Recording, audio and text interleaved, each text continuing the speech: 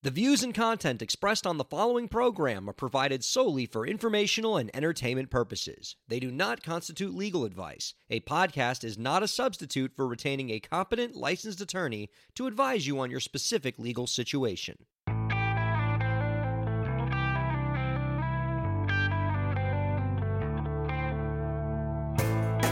How's it going, everybody? Welcome to the show. You are listening to the Break the Business podcast. I'm Ryan Carella, and it is a pleasure to have you here this week. Listeners, we are climbing some mountains this week. Our guest on the show is the founder of Music Industry Connected, a company that specializes in helping musicians build their careers. MIC's latest initiative is The Mountain, a platform that aspires to help artists balance their business strategy, art, and personal life using a 6-step process. The first segment of The Mountain is available now, and you can check it out and MIC services by visiting www.musicindustryconnected.com. Ladies and gentlemen, Emily Plazek is on the Break the Business podcast. Hi, Emily. Hey, Ryan.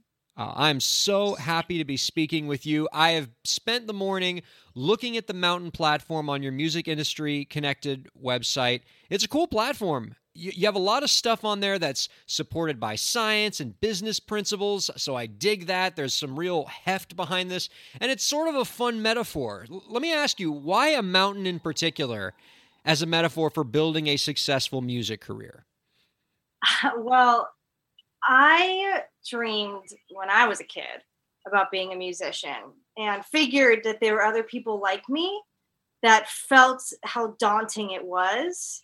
And over the years, I got so much inspiration from nature as I was, developing this research that I started to realize that daunting feeling kind of feels like looking up at a mountain. You're at the bottom of the mountain, you're looking up.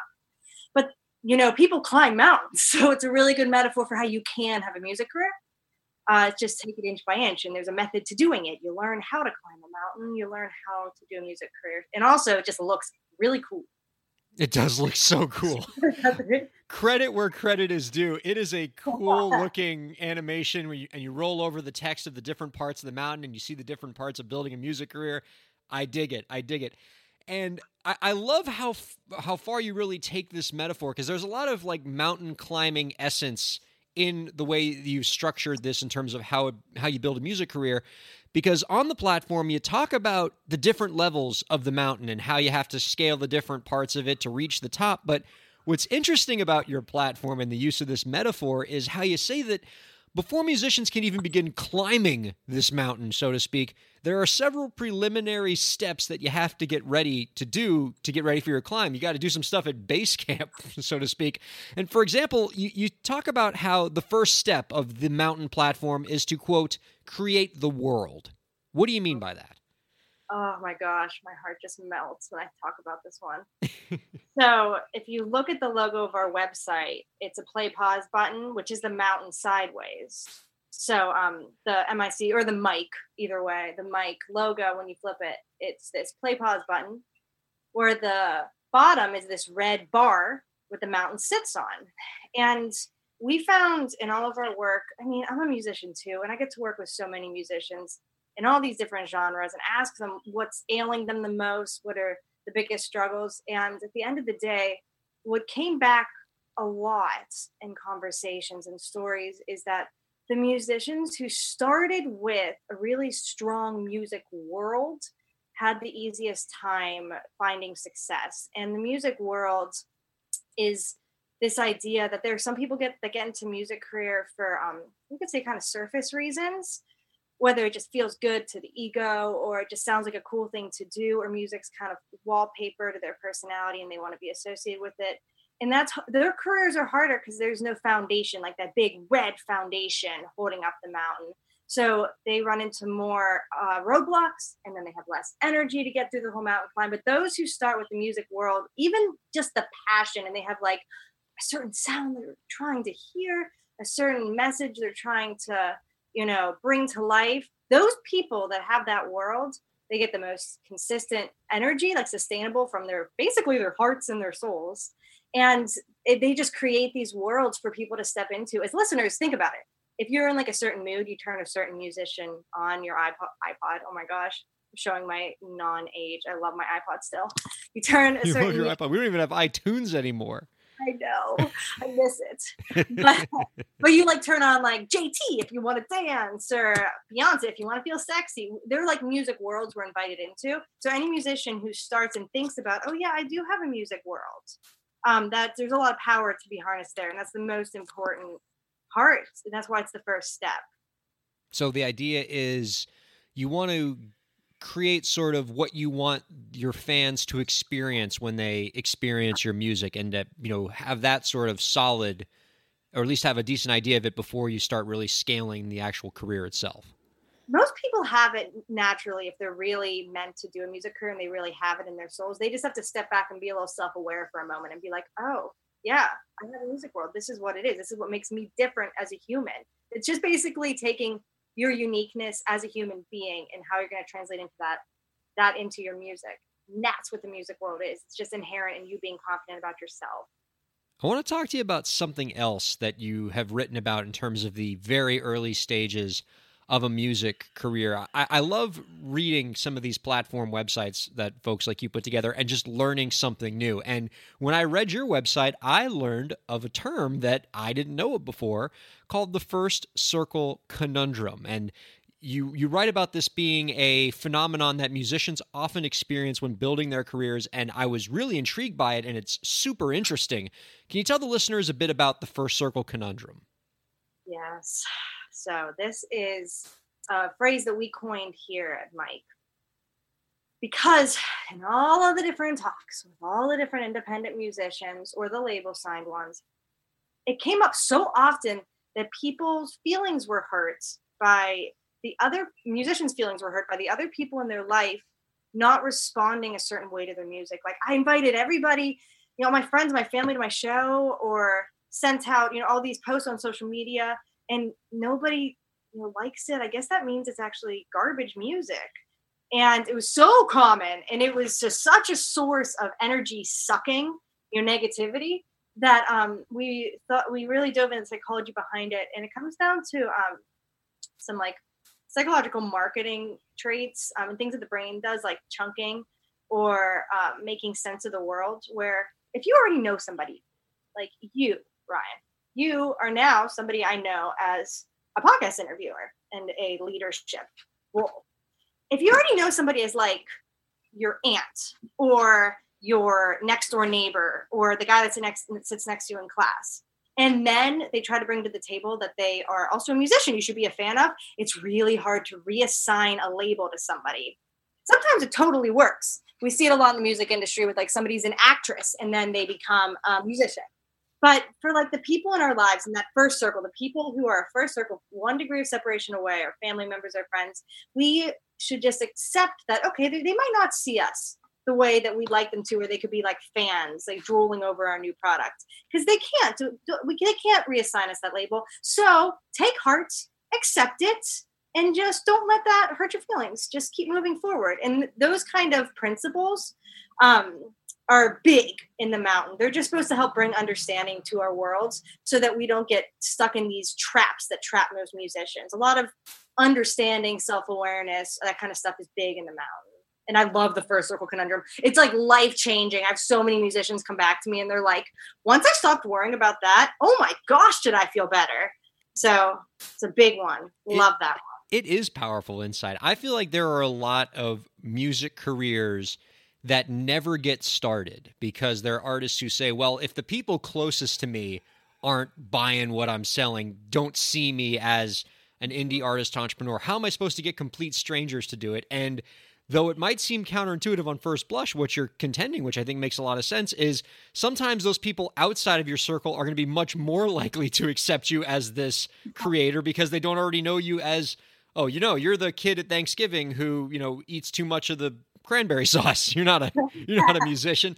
Well, but so how do you balance it with the idea that something, that a lot of folks in our space talk about when we give artists advice, which is, you need to depend on that inner circle to help move your career forward, in the sense that if your uncle's an entertainment lawyer, that's a way to get free legal services. Or if your aunt's an accountant, you can get some accounting services. Or, if you have some cousins who, play in a band, like use those people in your inner network to try to get the things you need to move your career forward. So how do you balance sort of using your friends, family, and fans to help get your career off the ground in the early stages with this idea of the first circle conundrum?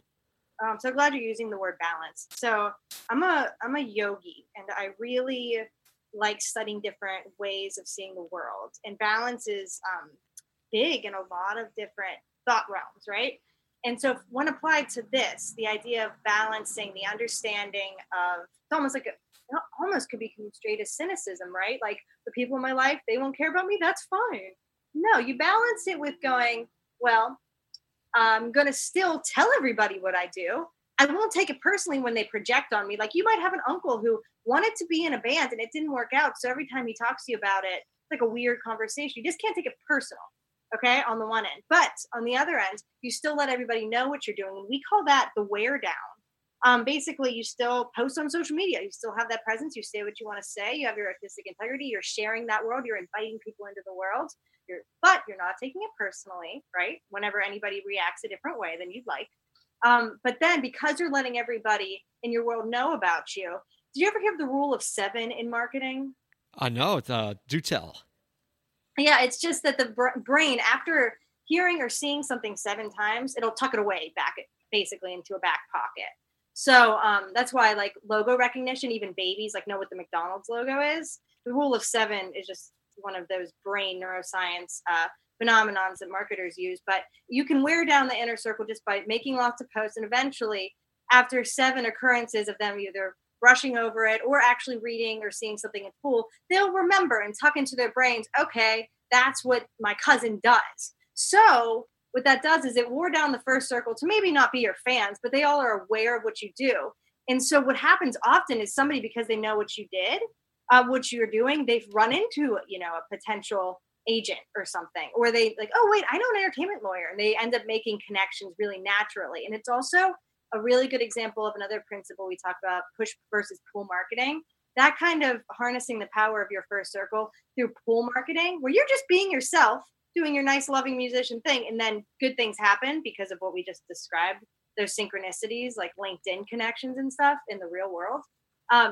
It's a pull instead of a push, because nobody likes to be hounded like, hey, do you know anybody who can help me with this? Hey, I see that you're friends with this guy online. Could you help me? Could you make the connection? It happens more naturally. All this stuff is very synchronistic energy-wise when you start to go with like the real loving, open side of these principles.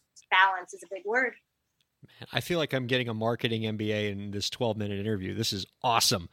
All right. I want to appeal to you now as a yogi and as a business expert. I want to continue on this conversational thread about balance, because the mountain does stress the importance of finding balance. And when I think about balance, I think about striking the balance between your art, your business, and your personal life, which is something that every indie artist I've ever encountered struggles with.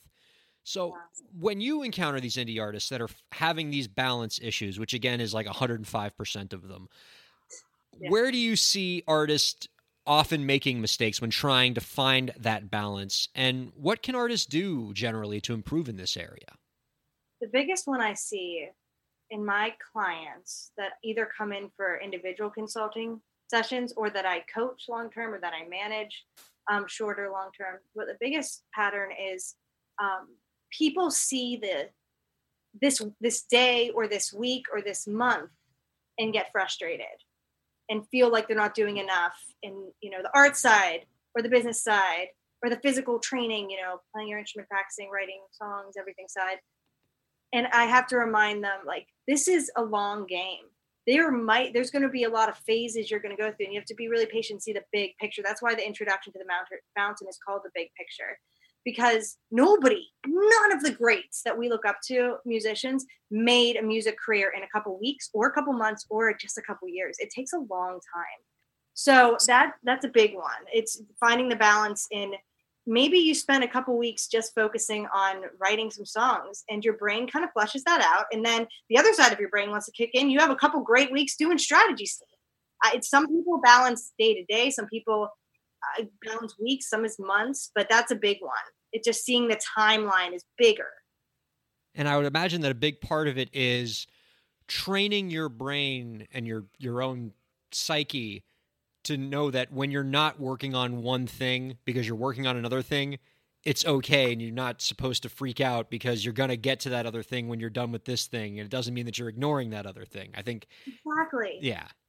Yeah, actually, you know what happens when you in yoga, what comes up a lot is the importance of rest. Like at the end of every single yoga class, they do savasana, which is a pose, it's called corpse pose, and it's complete rest. And they say, every teacher says this is the most important pose of class. Definitely my favorite.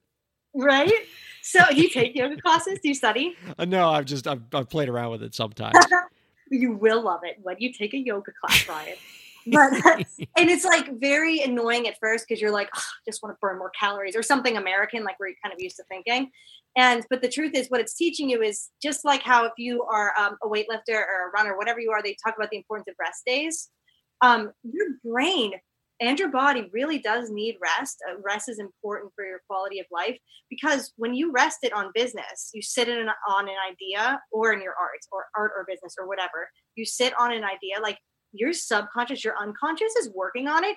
And when you let it go, then the next day or the next week, it'll come back with a vengeance and glory. There's so much energy working underneath the surface. It's a lot of this is about trust too. Because if everything down there is putting the puzzle pieces together, you just got to let it go and it does come back. You're right about panicking. Just don't panic. Just okay. Yeah, it's okay, artists. You don't have to do every single thing at every single moment. In fact, sometimes time blocking makes a great deal of sense in terms of moving your future goals forward. Let me ask you something general about the mountain, because, I interview a lot of people that have platforms, and a lot of them are great platforms. And I think artists often will say to themselves, like, how do I distinguish one from another? Why do I choose one over another? So let me ask you, what are you trying to do with the mountain that is different from other music advice platforms that are out there? Okay, so I think there are so many great places out there to learn from. And what most of those do is they go after the how-tos of specific functions. There are some courses you could take online that are so good at teaching you about how to plan a tour. Then there are other ones that are really good about how to write music, etc.